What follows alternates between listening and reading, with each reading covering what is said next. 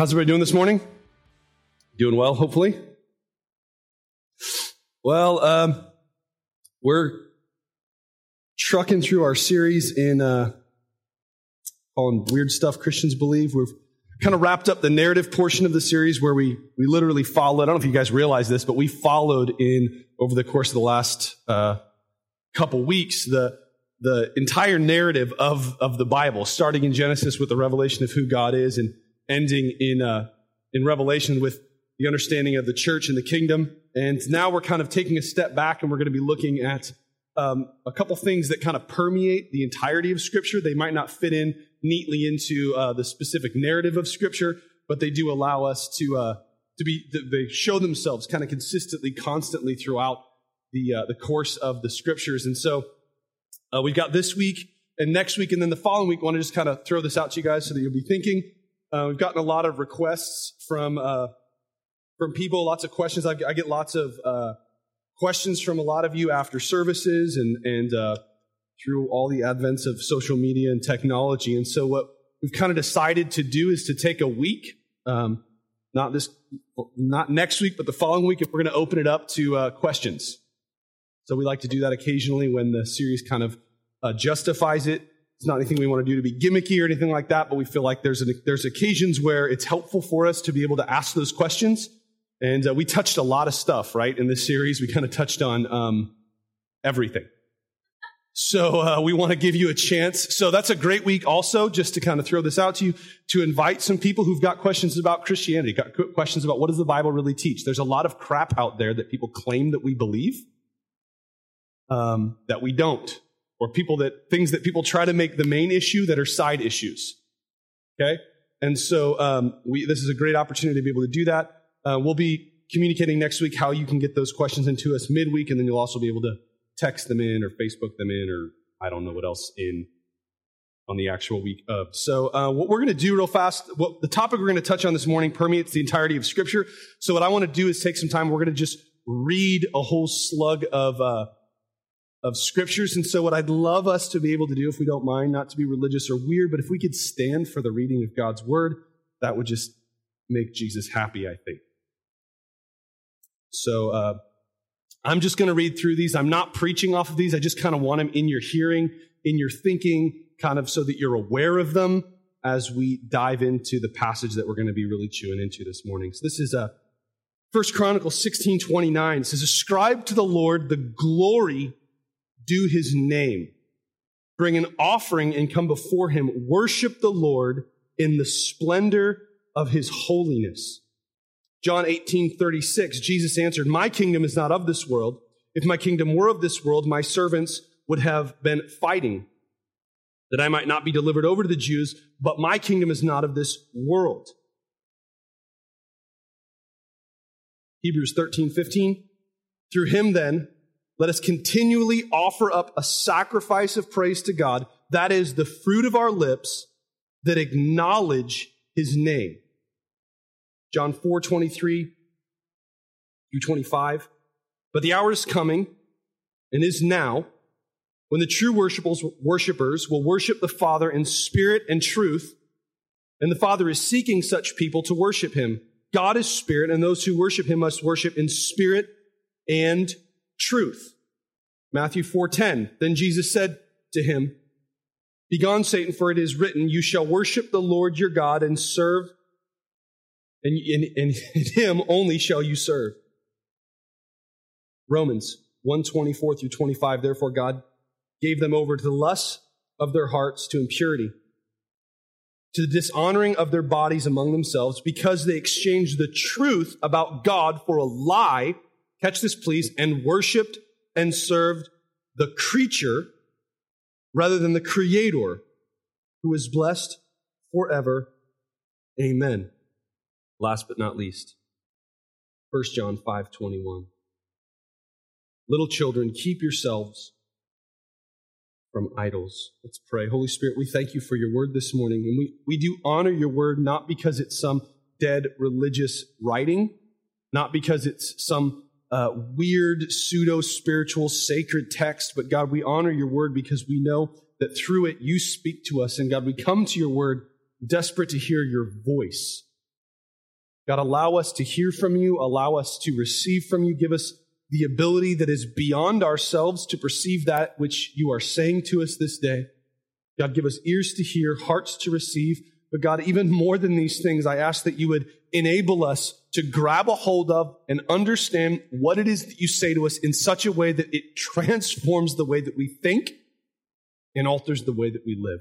Let us be doers of your word and not hearers only. God, don't let us leave this place the same as we came in. Don't let us walk out of this building walking the same way we walked into this building. But God, rather, let us be transformed through our encounter with you and our encounter with your word. Let us be different. Let us be changed. Let us be more like Jesus. You might be more glorified through our lives. In Jesus' name, everybody said, all right, thank you. You guys go ahead and sit down. One more slide here before we really jump in this morning. Okay, I lied. I have a couple more slides. This is our doctrinal statement this morning. As Christians, we believe that God is uniquely and unequally valuable. I'm going to give you one more try. We'll edit that out of the podcast so people think you're cooler. As Christians, we believe that God is uniquely and unequally valuable. Okay, good. 7 of you are excited. Awesome. As Christians, we believe that God is uniquely and unequally valuable and that it is right and good for us to worship Him alone. This is kind of the premise under which we are discussing this morning.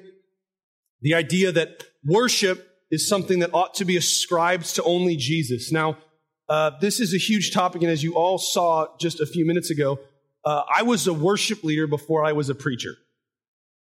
So I kind of come at, to be honest with you, preaching from the mindset of a worship leader. I led worship long before, years before anyone was ever stupid enough to hand me a mic and let me talk in front of people. Just let you in a little bit on my journey. The only people that would let me preach when I first started preaching were homeless people downtown. I had a passion for God's word, and I was studying and I was seeing things, and I was so excited about sharing this with people that I would go downtown in Spokane and here's what I would do. I know no one would just listen to me preach downtown because that's creepy. So I would bring my guitar and I would play horribly bad cover songs of secular music until enough people gathered around, and then I would throw the guitar in the case and just start preaching, and people were just kind of stuck. They're like, I don't know where to go. And I would call them out if they tried to leave. Where are you going? You got questions? Let's keep talking. It was bad. Don't ever do that. I'm not presenting that as a model to be followed, but more of a confession to be forgiven of. But worship is very important to us. Worship is very important to us as a church, but here's the bigger picture. Worship is very important to God. I found this great quote from a guy named William Nichols. He's the guy, if any of you are familiar with the Book of Common Prayers, he was the editor, kind of the chief editor of compiling that. People say he wrote it. Well, he didn't really write it. He just gathered these prayers. Here's what he says about worship. I love this. He says, worship is the supreme and only indispensable activity of the Christian church. It alone will endure like the love for God which it expresses into heaven, when all other activities of the church will have passed away. It must, therefore, even more strictly than any of the lesser essential doings of the church, come under the criticism and control of the revelation on which the church is founded. Let me say that in a slightly different, more normal way.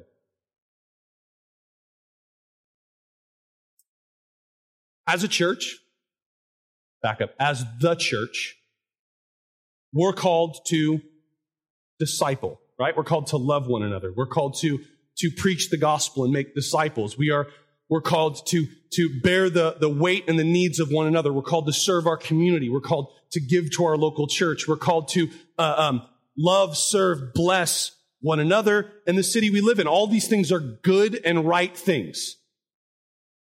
But eventually, every activity of the church will cease except for worshiping God. There'll come a day, you realize this, there will come a day when you will not need to go on a missions trip anymore. There will come a day when you no longer need to be transformed evermore into His likeness. You'll be changed, the scriptures tell us, as in the twinkling of an eye. There will come a day when we are in heaven with Jesus in eternity, when all prophecy and speaking in tongues will be over with. but there will never come a day. There will never be a time when time has ceased to exist. Worship will continue. It is the only, indispensable activity of the church. We're going to talk about this in more detail later, but every time we get a picture into heaven, all we see is worship. If you don't like worship, you're really not going to like heaven. I was going to say that a different way, but I don't want to get emails this week. Because you'd have to go to the other place if you don't like worship. I mean, they're really, honestly, all heaven's going to be. We see these movies, right? And there's this stupid American cultural picture of heaven. It's like the place where there's just free bacon. Or heaven's the place where like fat, naked babies with wings on their back just float around and we just kind of get served on and waited on and all your dreams come true. And it's like voting for Pedro. It's great and everything's wonderful. That's not what heaven's about. Heaven is the place where all other distractions have ceased and the utter and total, absolutely, completely, and totally captivating image of God is shown to our hearts, and all that can happen is a response in worship. Worship is what heaven is all about. So as the church, we need to take some time and say, you know what? Let's make sure that our attitude toward worship, here's a shocker, is biblical. If there's one thing that as a church we need to be doing biblically, I'm going to just say it this way, it's worship.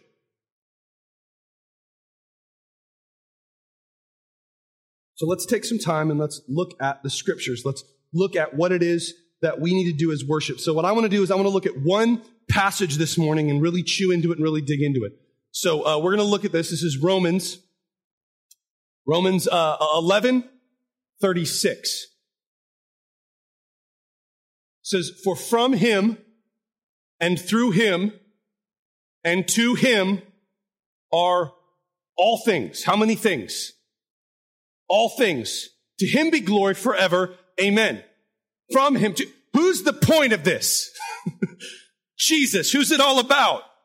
Jesus. All things are about Jesus. Worship is a response to the person and actions of Jesus. Worship is our both response by choice and by reaction to who God is, for what he does and for who he is.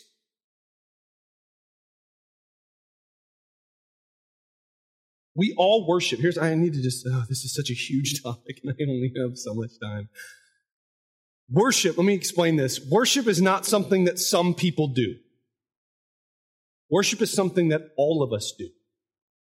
The question is not, are you a worshiper or not? The question is, what or who do you worship?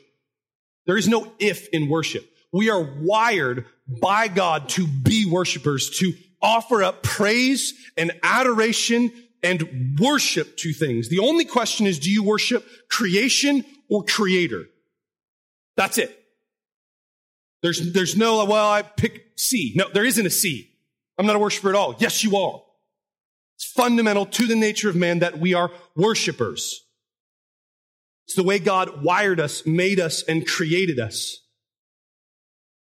So then we call worship, for the sake of our discussion this morning, we're going to divide this a little bit. We're going to be a little bit more specific.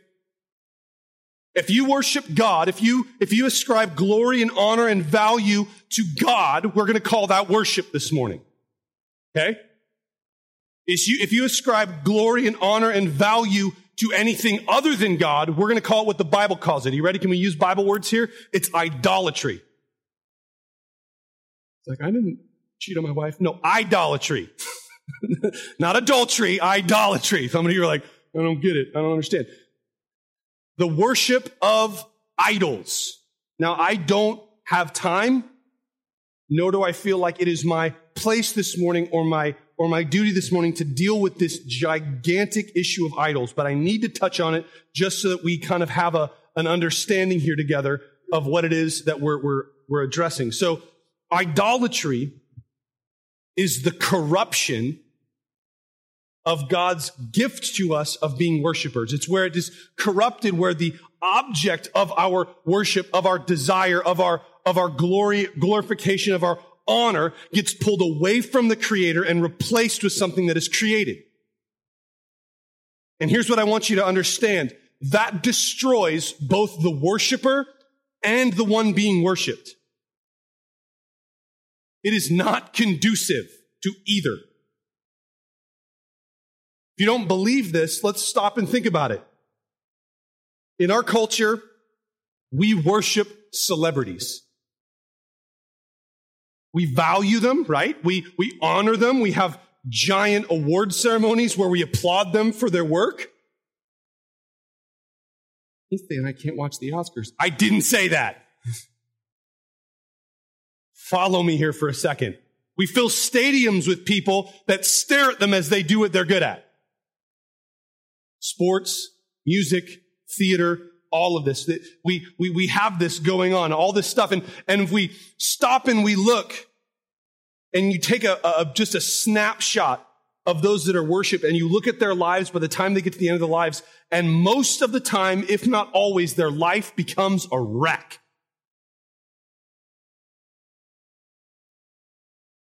You look at young celebrities, we see this all the time, especially. It's more manifest in them because, not honestly because it affects them more, I don't believe. I just think they're worse at hiding it. They're worse at hiding the effects on their lives. And you see as young people are worshiped, they receive worship and their lives fall apart. Why? Because they're unable to bear the weight of it. Let me bury this in our backyard. Your wife, husband, girlfriend, boyfriend, friend, kids, relationships with other people, they can't handle your worship either. When you make them your idol, you destroy them. We can't bear the weight of the perfection that worshipers demand. We can't hold it. We can't contain it. Just put it bluntly, idolatry is the root of almost every problem in your life. You have replaced the rightful worship of God with something else, and that's led to a problem. See, God gave us things for our enjoyment that they might roll up, ricochet, reverberate into worship for Him. This is the Christian understanding. This is the biblical belief. Not that food is bad. Food is good, given to us to enjoy. But in enjoying food, the idea is not that the enjoyment or the experience terminates upon itself, but rather that it rolls up, ricochets, responds into worship of God. I eat a good steak. Thank you, Jesus, for making cows. They're awesome.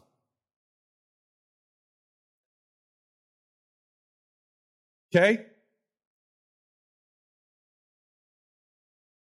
Alcohol is not bad or wrong.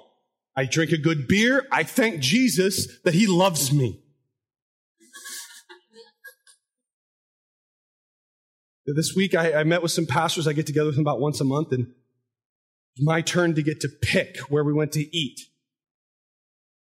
So I went to Lee's Teriyaki, the only place in Spokane that I know of that serves pho that doesn't have poison in it, also known as MSG. So I went there, and they said, "What do you want?" I said, "I want this one, the one with all this, just put the whole barnyard in the bowl." She said, "How big a one do you want?" I said, "Find the biggest container you are legally allowed to serve me, fill it full of it, and bring it here. You're not going to be able to eat it." "Oh, you're in for something special." And she did. She brought me out a way bigger bowl than she was supposed to, and I ate the whole thing. Did you Instagram it? No, I didn't take the time. I was enjoying it, and people were staring. I'm not even kidding, and judging me. Just waved. The whole time, I'm not lying to you. But the whole time I'm thinking, I am loved by God. Worship erupts from a bowl of pho. It's amazing. This is the goal. The problem is not the stuff. The problem is when you make the thing the object of worship. You don't have an eating disorder, you have an idol problem. You don't have a sexual dysfunction, you have an idol problem. You don't have an alcohol disease, you have an idol problem. The biblical answer for these problems is to get rid of the idol, to replace it with the rightful recipient of our worship, Jesus. So I don't have time to talk about idols. That was me not having time to talk about idols. So here's what I want to do for two reasons. One, Can you come? I'm going to have Jerome hand this out real fast. And I'm going to ask everybody to take one, even if you don't want to. You can make a paper airplane out of it later. There's two reasons why I'm doing it this way, addressing idolatry this way. First off, I don't have time, just to be bluntly honest with you. Secondly, though, because the working through of this issue and this problem, and really addressing the idolatry problem in your heart, just going to be honest, is something that really is best done by you and Jesus alone. Am I allowed to say as a pastor that there's some things that are better with just you and Jesus and not in the context of a local church in this kind of a setting? Jesus died so that you could be a part of his body, but you do not lose your individual identity in becoming a part of a body. And a lot of times the working, now please understand what I'm saying. I'm not saying hide your idols, don't talk about them, pretend like you don't have them. I'm saying the discovery of the idols in your life is something that can be a very personal and very blunt and very painful experience. And so I want to honor the working of the Holy Spirit and giving you, I'm going to be honest, it's homework, it's a worksheet to look through and to help kind of discover the idols and those things in your own heart, begin to confess them to the Lord, begin to cry out for his working in your life, and then begin to bring them to your brothers and sisters in the Lord. If you're married, talk to your spouse about him. If you're single, find a brother or sister in the Lord that you can confide in and work through these things together. But the initial work, I think, is done best alone. So this handout is your homework to kind of chew through, and it's just a little worksheet, I guess you could call it, to try to help discover the idols in your life. That's me not preaching about idols this morning. Let's get back to worship, okay? So all of us worship. All of us are worshipers. It's what you worship, not if you worship. That's the key. That's the question. That's the understanding. That's the framework. And what Romans 11:36 tells us is that all of it, everything is about Jesus. This is one of those verses that I get the understanding of, that rolling up into worship for him. From him and through him and to him are all things. Everything. We say this all the time. It's all about Jesus. Everything is about him. It's not about Sunday morning. It's not about when we sing. It's not, the church is all about Jesus. No, your entire life, everything is about him. He's the purpose. He's the focus. He's the reason for all of it.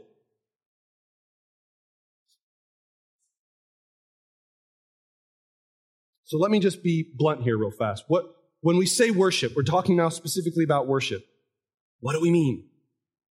Sometimes it's easier to understand what worship is by understanding what it's not. Worship is not a service. It's not the church service that you're part of. Well, I'm going to worship service today. That's not worship. When we're talking about worship, that's not worship. It's not a style of music that only has 3 chords because we don't know anymore. All the musicians are laughing. It's not a style of music. It's not something religious people do. It's not singing. It's also, some of you are like, yeah, it's not a thing I can worship. It's also not standing in church with your hands in your pocket and thinking happy Jesus thoughts. Worship is none of those things. Another great quote here. This is by John Piper, one of my heroes. This is from, just for all you men in the room, this Tuesday we'll be gathering together and having our men's book club. This is from the book we're reading. It's called Desiring God. This is John Piper's talking about worship, and here's how he defines worship. Worship, he says, is strong affections for God, rooted in truth, are the bone and marrow of biblical worship. I'm going to read that again. Strong affections for God. Strong affections. It's an emotional thing. Emotion. I was raised in church, and Christians are not to have emotions.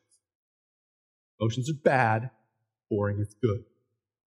Not according to the Bible. Strong affections for God, rooted in truth, are the bone and marrow of biblical worship.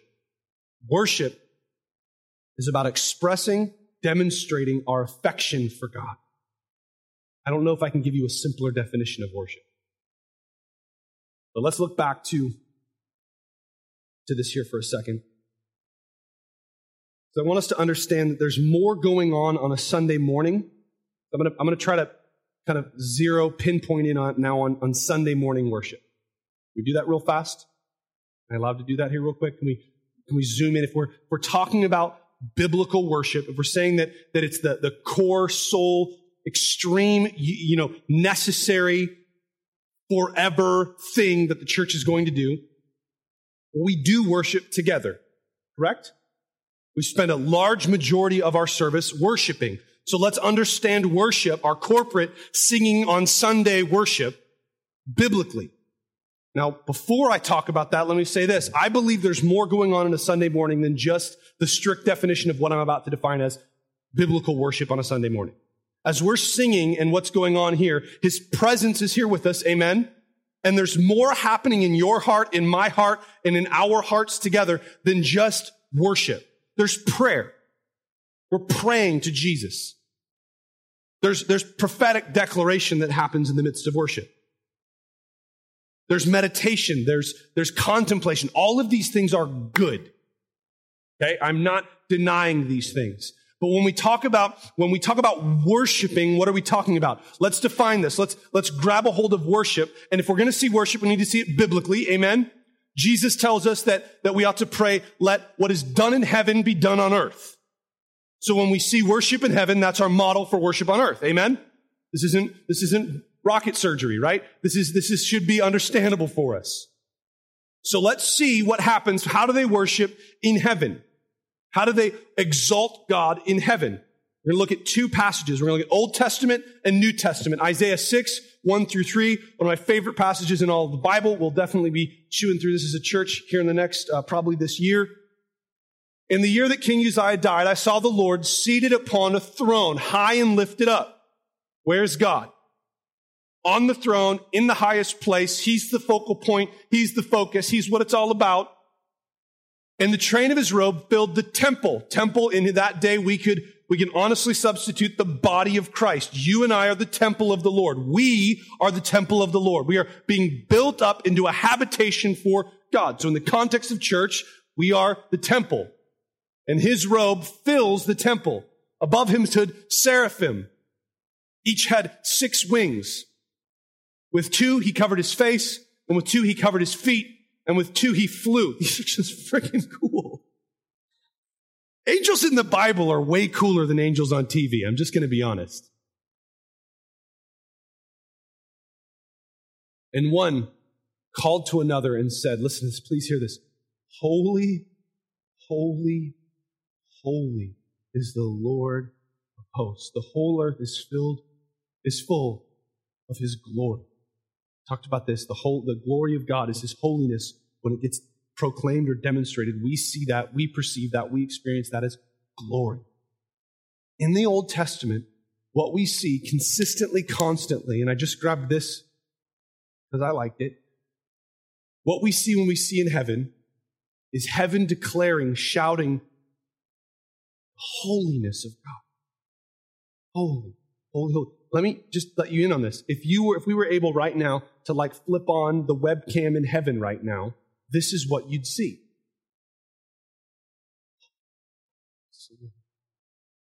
Whole earth is filled with his glory.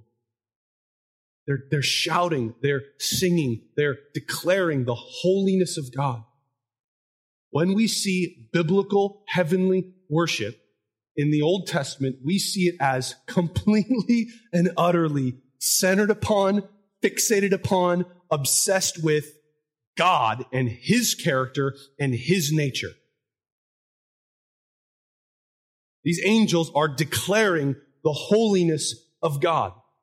You want to sing a song, if you're ever wondering what you ought to sing, you don't know any worship songs, just simply declare the holiness of God.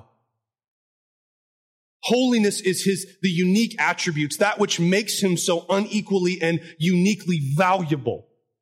His separateness, his otherness, his distinctiveness against our, so commonness with everybody else. It's his separateness, his holiness. We see that demonstrated and declared in the Old Testament. Now we fast forward to the New Testament. This just blows my mind every time. Revelation chapter 5. Revelation 5, 9-10. This is now John, New Testament, inside the gospel, under grace. I don't have time to go into the depth of all this implies. This just is amazing to me. John now in the book of Revelation is seeing into heaven, and they sang a what? New song. People complain we do too many new songs here. Well, we're just being like that. That was really lame. You shouldn't. They sang a new song. It's like for eternity past, all they'd been singing. Holy, holy, holy. Holy, holy, holy. Holy, holy, holy. And then because of the cross, because of the triumph of God's demonstration of who he is, all of a sudden they all got together and they said, no, we got to do a new one. Let's do a new song. And here's what they sang. Worthy are you to take the scroll and to open its seals. For you were slain, and by your blood you ransomed people for God from every tribe and language and people and nation. And you have made them a kingdom and priests to our God, and they shall reign on the earth. It doesn't stop there.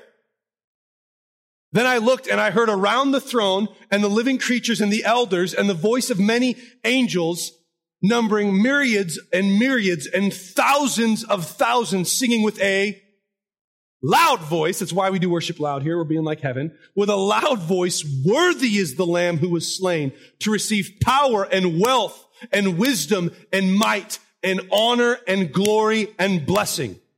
What's the new song? Worthy.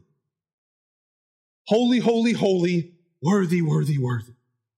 You want to get biblical with your worship? Begin to declare the unique attributes of God. Begin to declare his holiness. Begin to declare his worthiness above all and in supremacy to all else. A lot more going on Sunday morning than just this worship, but here's what I need us to get. This is worship. Standing with your hands in your pockets and thinking happy Jesus thoughts is not worship. Declare. We read it earlier, Hebrews. Let us offer up to God a sacrifice. What sacrifice does the New Testament call for? Your money. No. New Testament, what is the biblical sacrifice that God calls for? The fruit of your lips, giving praise to his name. Worship is not a time for us to stand around here while people on the stage sing and we just hope that it's not too long and we can get out of here before the restaurant gets full.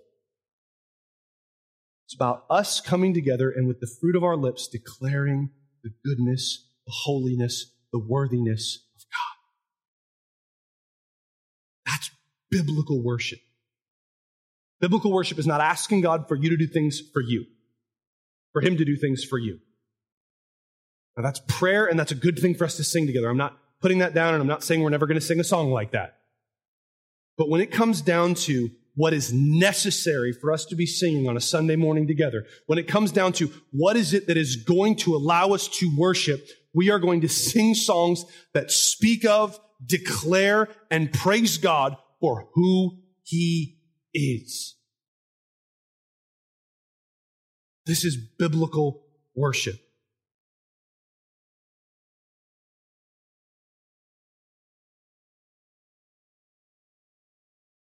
Get back to our passage here. Let's go to Romans chapter 12 now, verse 1. It says, I appeal to you, therefore. Therefore what? Because it's all about Jesus, right? Because everything's all about him, because worship is about him, and everything is about him, and from him and to him and through him are all things, and let all the glory and all the honor be given to Jesus. Therefore, what? Therefore, sing happy songs about God. Therefore, gather together in a church, give your money, sing your songs, and help the poor. Fight social injustice. No. Therefore, I appeal to you, therefore, brothers, by the mercies of God, to present your bodies as a living sacrifice, holy and acceptable to God, which is your what? Spiritual worship. We talked about Sunday morning worship. Important. I need us to understand that. Why? Because in Sunday morning, please hear me, please understand this.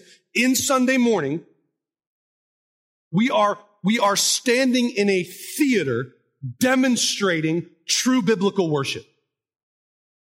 So that we can learn in this practice, in this act, in this dramatization, how we ought to live our lives.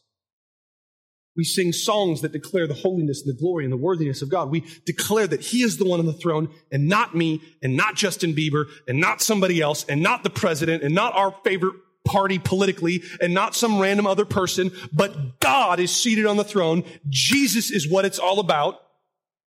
And then we walk out of here and we go, you know what? My whole life needs to come under that revelation. My whole life needs to demonstrate that. Present your bodies as a living sacrifice. This is your spiritual worship. That word spiritual is in the Greek is the same word where we get the word logical from. I love it. In the King James, it actually, that word is pronounced, or that word is translated reasonable. Here's what I think Paul is getting at here. Here's what I think the Holy Spirit is trying to get us to see. Jesus gave his life for you and calls you to live the same way. Not to earn grace, but by the mercies of God. Empowered by them, motivated by them, because of them. Because you are reconciled with Christ, because you have been shown mercy, because grace has been applied to you, because your sins are forgiven, now live in such a way that your life brings honor and glory to God. Empowered by the same grace that purchased you. How amazing is that? That the same grace, we say it this way, the same grace that forgives you of your sin, frees you of your sin. It's the same grace. There's not two separate graces. Well, I'm forgiven, but I'm still bound. Then you're not experiencing, grabbing a hold of, understanding, and receiving the grace that brought you forgiveness. Your life is meant to be the platform on which your true, spiritual, reasonable, logical worship is proclaimed. Let me put it this way. The way you live your life has great importance and great significance in eternity. Not because it earns you a place in heaven. You screwed that up a long time ago. It's not because it earns you a place in heaven. It's because you have a place in heaven that we live the way we do. That we allow the scrutiny and the control of the revelation of Jesus to bear fruit in our lives. Let's land this thing. Present your bodies, living sacrifice. It's your spiritual worship. Do not be conformed to this world, but be transformed by the renewing of your mind, that by testing you may discern what is the will of God, what is good and acceptable and perfect. The presence of God that comes as we worship is the very engine that transforms our lives. We believe it is a core value, a non-negotiable truth that we tie ourselves to here, that the presence of God, come on somebody, is valuable. We honor it and we value it because it's Jesus. It is the Holy Spirit. It is the Father. It is God come to dwell with us here. As you experience that, you are transformed. Notice I didn't say as you try harder. It's not the gospel. Now let me very quickly. If you only ever worship, this is me pastoring you. I wish I could take you out to coffee and do this one-on-one, but I can't. So you just get it right here. If you worship with all of your heart, if you respond to God, as you receive the revelation of who Jesus is, as you allow that to the greatest extent possible to ricochet, reverberate, resonate into worship of Him on Sunday mornings, I guarantee you your life will be transformed. As you see Jesus, as you press into His presence, you come away from that looking more like Jesus. If you do that on Sundays, you will be transformed week by week.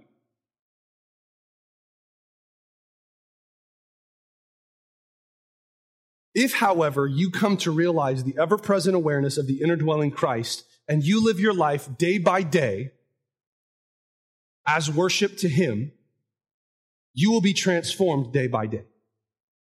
you will move from a once-a-week transformation to a daily transformation. Can I take it one step further? If you begin to live moment to moment in the ever-present awareness of the inner dwelling Christ, you will begin to be transformed moment to moment. I pray every week that as we leave this place, we wouldn't leave the same way we came in. What if that became our prayer all the time? Don't let me take the next step I take in my life like I took the last step. Not because I'm trying harder, not because I'm a better Christian now. Look, I am a horrible Christian. Well, you run out of the church. I'm a horrible Christian. My message to you is not be a better Christian. My message to you is realize the amazing, outlandish, supreme, glorious Savior that you have. Because it is in that revelation that you are transformed ever more like Christ. Some of you are like, the Christian just means little Christ. I know. Stop it. You know what I'm saying. We all know what I'm saying. In His presence, we're transformed. As we worship, we're transformed. The last thing, and I'm going to ask the worship team to come back up. We're going to practice biblical worship. We're going to back up to point number 1 and practice biblical worship. So they're going to come up. I want to end with this.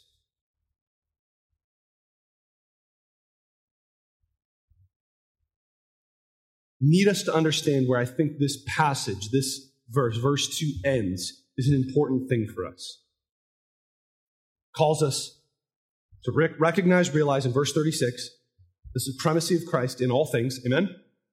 To offer our lives to Him as worship, to not be transformed by what we see in the world, or not to be conformed to what we see in the world, but to be transformed by His presence, amen? And from that, resonating out of that, we see something. That in that, we become able to know what is good, acceptable, and perfect. Let me put it this way. Let me put it as simply as I can. When God is glorified, we are satisfied. These are not mutually exclusive. Well, I have to be miserable so God can be glorified. I can't do anything I like. Eat the pho, man. It's delicious. And glorify God. They're not mutually exclusive. Issue comes in here when the things become idols. Because some of you go, I worship every Sunday and I leave the same as I come in. You know why? Because love you. You are partaking of the cure and drinking the poison all at the same time. You're worshiping Jesus for an hour and a half on Sundays and worshiping idols all the rest of your life and wondering why this isn't transforming you. You can't be conformed to the image of the world, and beg for transformation all at the same time. They're mutually exclusive. So we're going to stand to our feet, and we're going to worship. Again, as a demonstration, as a dramatization, like communion, which we are opening up, by the way. See that segue? Wasn't that awesome? Communion. Tables open to all who put their faith in Jesus. In that we demonstrate, in that we put on display the broken body and the spilled blood of Jesus for us. It serves as a reminder. In baptism, we celebrate the death, burial, and resurrection of Jesus in our life. We put on that drama in baptism. In worship, in singing biblical worship, declaring the holiness and worthiness of God, we learn. We demonstrate, we dramatize the worship that is called from our lives. And like in heaven, we're going to sing a new song. We're going to worship Jesus. Let's pray. Holy Spirit, we invite you to come into this place again. God, we invite you to come and have your way. To be glorified, to be magnified, and to be exalted in this place. In Jesus' name.